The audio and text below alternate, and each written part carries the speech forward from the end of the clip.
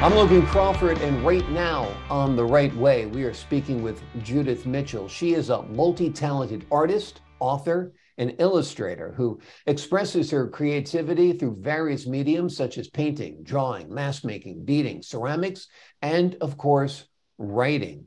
She has a collection of illustrated books that she is responsible for. They include The Thief of Colors, Beauville, The Very Possibly True Story of Alfred and Yip, and The Inn of 1000 Spices. We are delighted to have Judith join us today on The Right Way, and we thank the folks at Crown Books for helping us put her in the spotlight today. And we ask folks like you to subscribe to our channel to support writers like her. Judith, thank you so much for joining me here today on Spotlight. Well, thank you, Logan. I'm delighted to be here. Delighted to have you. As I mentioned before we started rolling, that I'm a big fan of your work. And my first question to you, are you a writer who draws or an artist who writes? Beats me. I I probably at least first was and am an artist, and then I decided I was illustrating books for other people, and I liked them very well. And then I got some ideas, and I thought, well, just for fun, I'll sit at a computer and write them down. Yeah. And it was fun. It was really, I had no intention of launching them as books at first. And I sat around, and I would every year or so I'd take them out and edit them and say, this is good, that's bad, get rid of it. The editing thing. And then I ended up with some stories, and I decided to give it a try. Why not? Really. So I'm illustrating my own stories. So that's kind of fun because I can criticize the writer, who is me. Exactly. If the book does well, you blame the artist or you blame the writer, and or vice versa. Yeah, it's a great position to be in. Exactly. What I love about your artwork is the fact that it seems very timeless. When I look at your books, they look like they could have been illustrated now. They look like they could have been illustrated 100 years ago. They kind of have that Grimm's fairy tale kind of feel about them. Do you feel the same way? Is that your goal? I don't have that as a goal, but those are wonderful words to hear. I like that idea very much. I guess when I was small, I was surrounded by picture books illustrated by, the real greats like Arthur Rackham and Edmund Dulac, and I loved those pictures. I used to stare at them, and not that I tried to copy them, but I think it just was a very heavy influence on my artwork.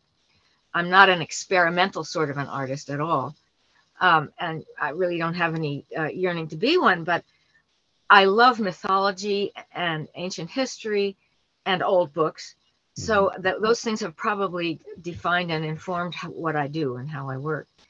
But thank you for saying those lovely things. I like that. Oh, they're heartfelt. They're very, very true. Your website is beautiful. The pictures are amazing, and the pictures in your book are amazing as well. So, who is your audience for these books? It really is me, but that doesn't count. Some of them are definitely for children. I wrote a story called Great Grandmother Mouse, which actually was published by the South Korea Montessori group of all obscure places. And that is definitely for children. The others are for, I guess, older children, young, not young adults really, 8 to 12 perhaps. And maybe they're ageless parents if they want to pick up a book and say, this is a good idea. It's in a book that my kid has. I like it, I hope. Yeah, well, I think that's part of the fun of reading to your children is having a book that captures your imagination as well.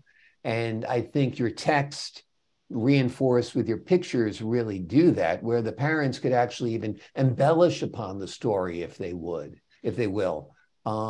So they're quite creative and they're quite good. And like I said, they remind me of the classics. And you don't see enough of that nowadays for sure. Well, thank you so much. I do appreciate that. I don't draw with anybody else in mind, but I certainly, as I said, was informed by the early illustrators. And I love the way they captured as you say, timelessness in those pictures. Yeah. And you know, some of the things I've illustrated are actually myths. So I don't feel that for me, there's no other way to depict them than literally. And I guess I try to do it literally so that I capture what I think about them rather than trying to abstract it. And I'm not really painting for an audience. It's just what comes out in me on the paper or canvas. What is your go-to medium when it comes to creating your artwork? Is it acrylics? Is it watercolor? Not well, I've probably worked in all of them.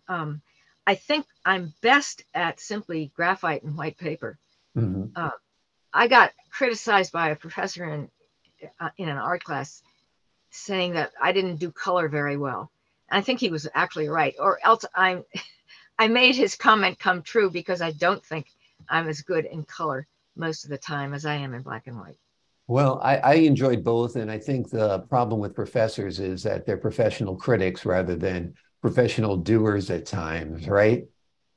Well, I've said that to myself for a long time, but it doesn't seem to work. No, I enjoy all the mediums, and I have used them all. Great. In watercolor, I use them. I cheat with watercolor. I don't think this is really the way a watercolor is supposed to work, but I draw the outline in ink and then I fill in the colors. It's like paint by numbers sort of thing. I don't just go splashing the colors on the paper because I can't. I don't do it very well. Right. Tell us a little bit about the thief of colors, since we're talking about colors. The Thief of the Colors. I didn't write it. I didn't write it for an audience. I just wrote it because of my feeling that humans are extracting from the earth all the time, and we don't give back. And what's happening is things are going extinct. We don't see the things that that humans saw 200 years ago. They're just not around anymore. And to me, that's a major tragedy. It's humanity's downfall. So I expressed that through the story of a little girl who is caring for a beautiful, beautiful garden with all the colors of the rainbow were in this garden. It was a magical garden. And it's a castle. I don't mean to go through the whole plot, but she's the princess of a kingdom which is known for beautiful colors. And she's fine with that. And visitors she works in the garden. Visitors come to the garden all decked out in jewelry of all sorts, gemstones and coronets and bracelets, etc. And all of a sudden she realizes she doesn't have that. All she has is flowers to her. And so she gets greedy. She goes greedy and she runs off and she has a wish through various machinations in the story. She gets a wish and she wishes for jewelry. And what happens is then she gets rubies and all the red flowers are gone. She loves sapphires. When she gets the sapphires, all the blue colors are gone. It's just a parable, really, for what we're doing to our own planet, which is so beautiful. We want the materials it gives us and not the beauty too often. And that's what it's all about, really. But it's Wonderful. A story. It's a good yarn, too, I must say. Yeah, it's a great yarn and great illustrations as well. You live in a beautiful place. You live in the state of Maine. Do you find inspiration there? Very much so, yeah. And I have a little flower garden, too. Great. And I understand from reading your bio that you live in a former tavern? Yes, it is haunted, too. That's the best kind of tavern to live in because the spirits are all drunk. So thank you. That explains the things they say to me. That's awesome. It's a very old house. And when we first moved in, there were comments made to me from space. They've stopped doing it because I said, look, you don't have anything to do with me. I don't have anything to do with you. I'm sorry you're around to do this. Please go where you belong and leave me alone. So they did. Good. So you're peacefully coinciding with the spirits at the tavern. Or else they've left. Or else they're really dead drunk. They're really dead drunk. Now. Exactly. One of my favorite authors is Alice Hoffman. I don't know if you've read any of her works, but they're all set up in New England. in Massachusetts, on the Cape, and in Maine. And I find a lot of inspiration when up in Maine, just looking at that rocky coast, just living through one of the Maine bleak winters is enough to make you find that writer deep inside of you, don't you think? Yes, because I'm not a skier, and so I don't go outside that much. I love the snow. It's beautiful. It is. But I sit doing creative things inside rather than doing creative things outside. I suppose I could make creative snowmen, but I just don't do that. And this season, we didn't even have a lot of snow. No, So, we didn't. yeah, It was just exactly. cold and nasty a lot of the time, It's wasn't it? cold and nasty. And if you've been to Maine in the summer, it's gorgeous. One of these years, I'm going to spend a winter in Maine. I always say to myself, I'll just have to deal with it getting dark at around 3:30 in the afternoon, which is very, very tough. Let's talk about one of your other books. Tell me about Beauville. Beauville. Um, before I say that, I have to say that in the village, the little community in which we had a house for vacations for a long time, there's a huge mountain called Hateful Hill, and the little hamlet is right underneath the mountain. And after 4 o'clock or even earlier, the sun goes behind the mountain, so you can't see the sun. And everybody says, grumble, grumble, grumble, Hateful Hill. And so a friend was up visiting, and he said, "My, that sounds like a story."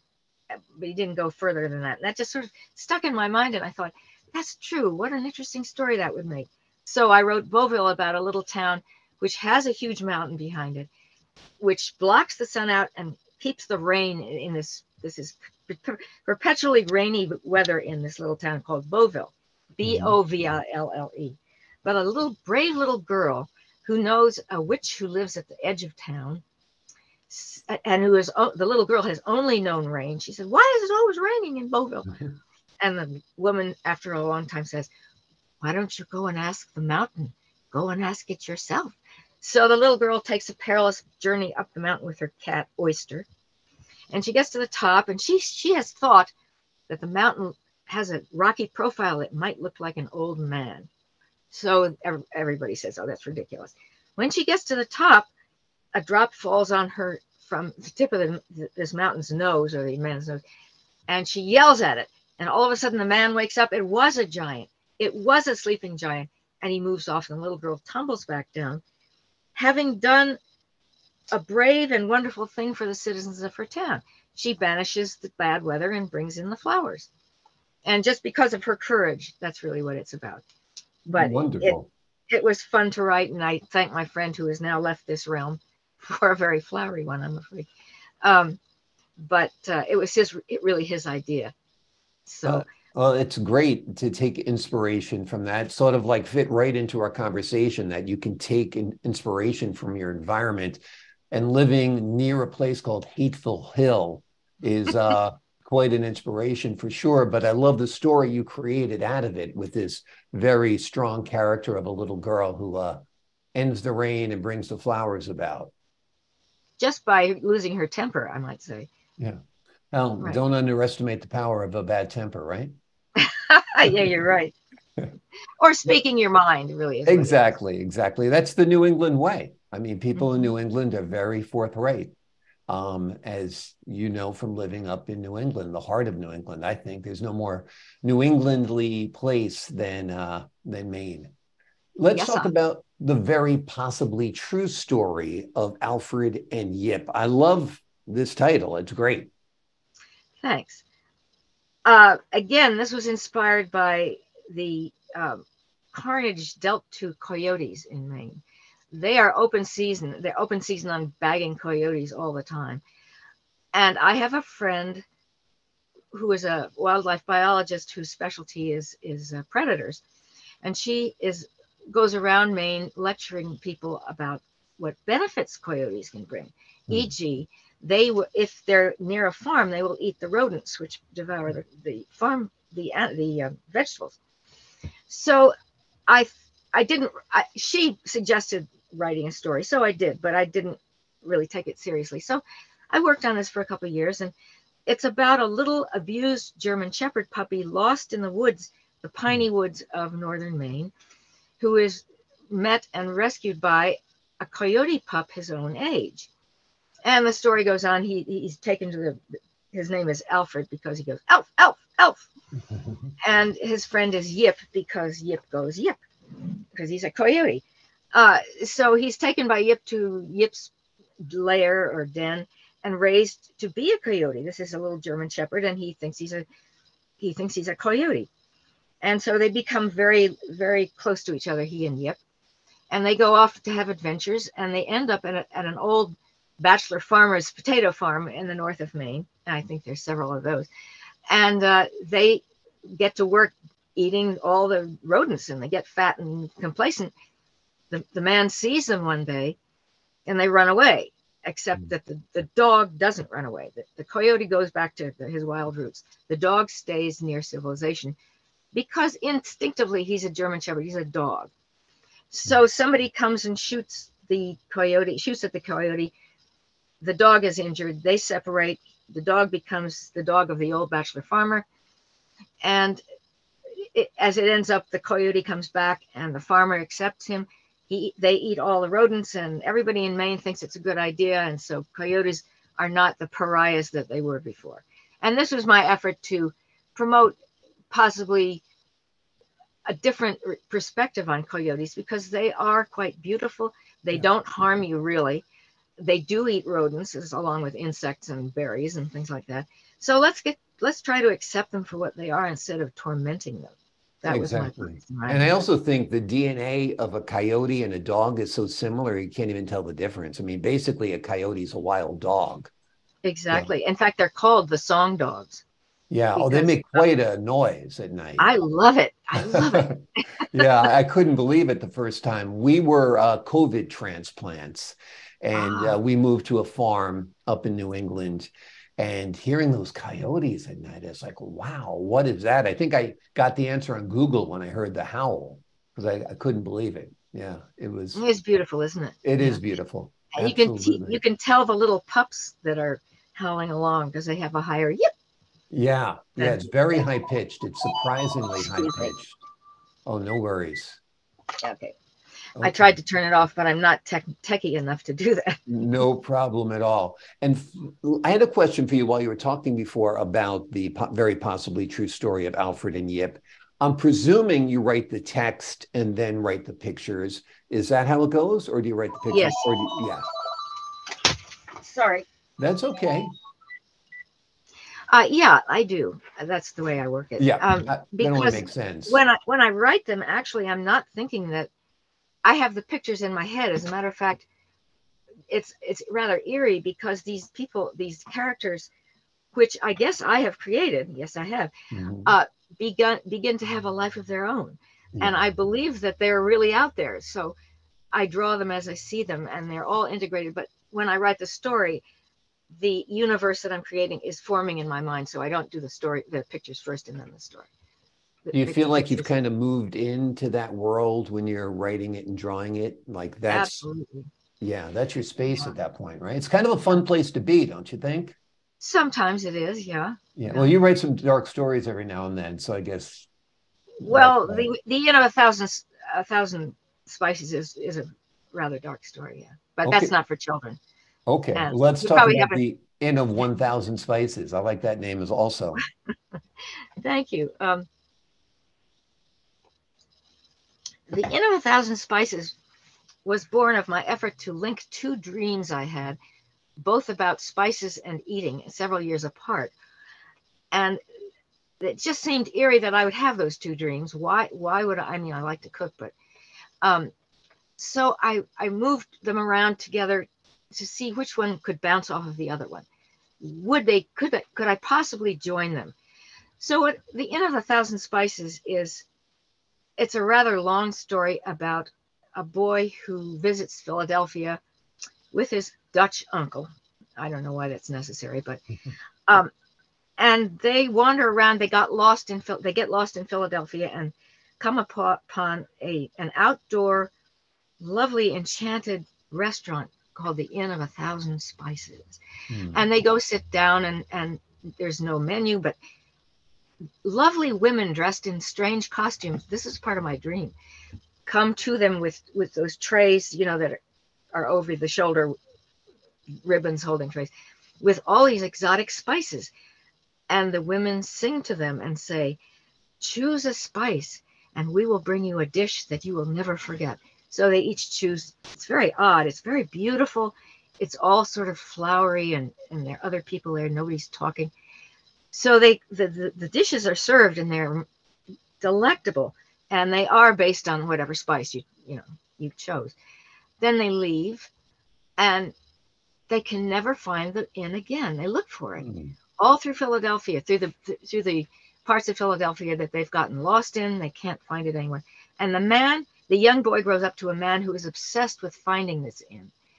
And he searches many times on his own, never finds it, and he becomes an archaeologist and travels the world doing digs and explorations, and can find spices, but he's trying to find the story of this inn. He thinks it's haunting him. It's driving him crazy. He finally finds an old manuscript in a library in Tel Aviv. And it's a story about a woman who cooks magical food and her husband who asks her about it. And so she goes into this story about it. But he realizes this is the origin of the inn, is this woman who cooks these. There's too much to explain about this to make any sense to anybody, I'm sure, but he loses his mind gradually because he cannot find the inn. He cannot find it at all, and he spends all his time looking for it. And the end of it is, please, reader, if you know anything about this inn, you must help me find this inn. So it's an open-ended sort of story, but I did link the two dreams, which that was my purpose. Well, I like it. It's very, very intriguing. Sounds like a place I'd like to go to. Me too. Yeah, although I wouldn't want to be driven mad by not being able to find it again, that's for sure. Well, it was so real to them when they were there. He can't believe it doesn't exist. Exactly. If you were to turn one of your works into a film, which one would you choose to do first? I think probably The Thief of the Colors. I think that would be a really fun film because it's all full of lovely things. For instance, who doesn't like gorgeous jewelry? I certainly do. And who doesn't like beautiful flowers? And who doesn't lose something all the time and try to find it? Finally, the little girl realizes what she's done. And who doesn't love the earth and lament the fact that things are being destroyed and extracted and not returned? And the diamond industry, the gold industry, oil, all these extraction industries. And what have we destroyed? We've destroyed a lot. We better stop. And then sometimes people don't appreciate what they have. I mean, the little girl had everything. She just thought there was more to have. And of a different sort. Yeah. And what seems to be valuable to some is really not the thing of true value, too. I think that's one of the lessons as well. Yeah, and it was all her personal gain that she was after, not presenting the world with these lovely, lovely flowers and caring for her gardens, which was her hereditary task. Yeah. And it's our hereditary task to do this. Yeah, I think that would be a great film. Would you like to do it animated, or would you like to do it live action with like real actors and stuff? I'm not sure, actually. I don't know enough about creating a film. I think partly, I don't really know. That's a good question. It could be both. I mean, because literally anything you can draw nowadays can be created on screen. I mean, if you can imagine it, they can make it with special effects and digital animation, and they can make it look as real as you want. They can make it look as artistic as you'd like. So that would be quite a process. I think you'd love that. Filmmaking. It would be great fun. I'd love it. Yeah. I think filmmaking is best when you're the writer, the creator, and the director. The actors are just puppets. Unfortunately, that's a deep little secret. Everybody thinks the actors should get all the credit, but they're the puppets. It's the director's medium for sure. You've got quite an impressive education, so you must hold that in high priority. You went to the Chatham University. You did postgraduate studies in art history, paleontology, world mythology. Why did you decide that you needed that kind of background as an artist? I didn't link the two. I just was satisfying lots of curiosity on my part. You know, Mm. I was at Columbia University in New York working, and we were allowed at that point to take time off from our work. I was a career counselor actually at Columbia, to take a class or two during the day. Mm. So it was like a smorgasbord to me. You know, I'm curious about a lot of things.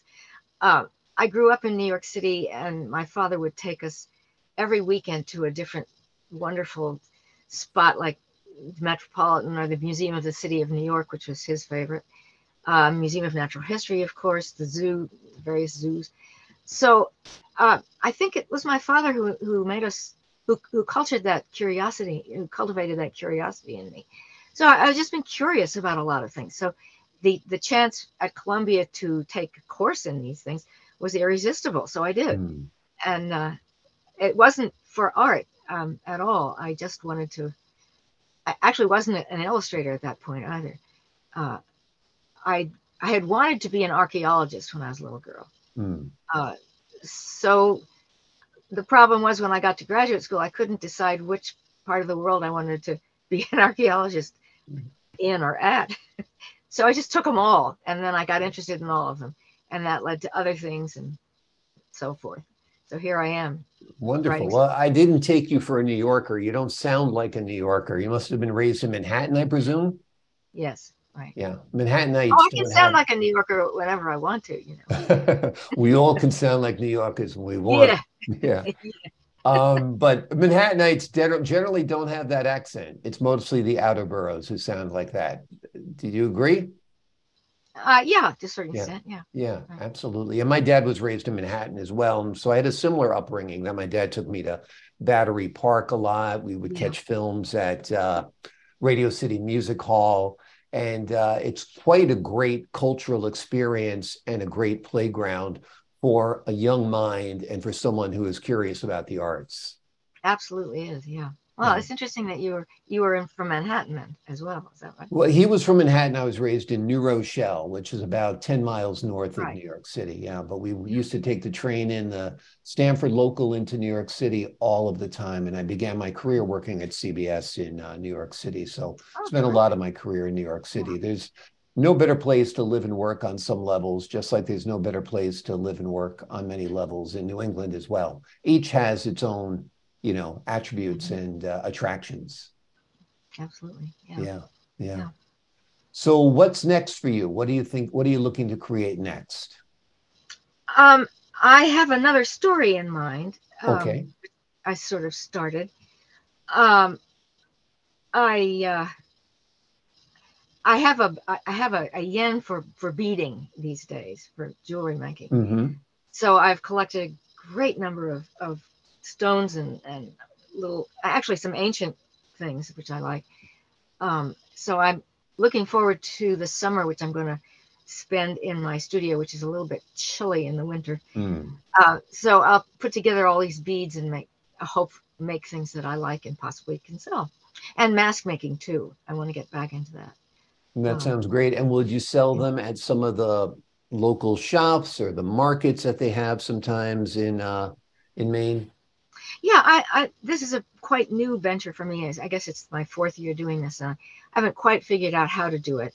I had an Etsy site, but Yeah. most of the time in Etsy is for me was spent trying to arrange things and answer things and write sold and put in. It was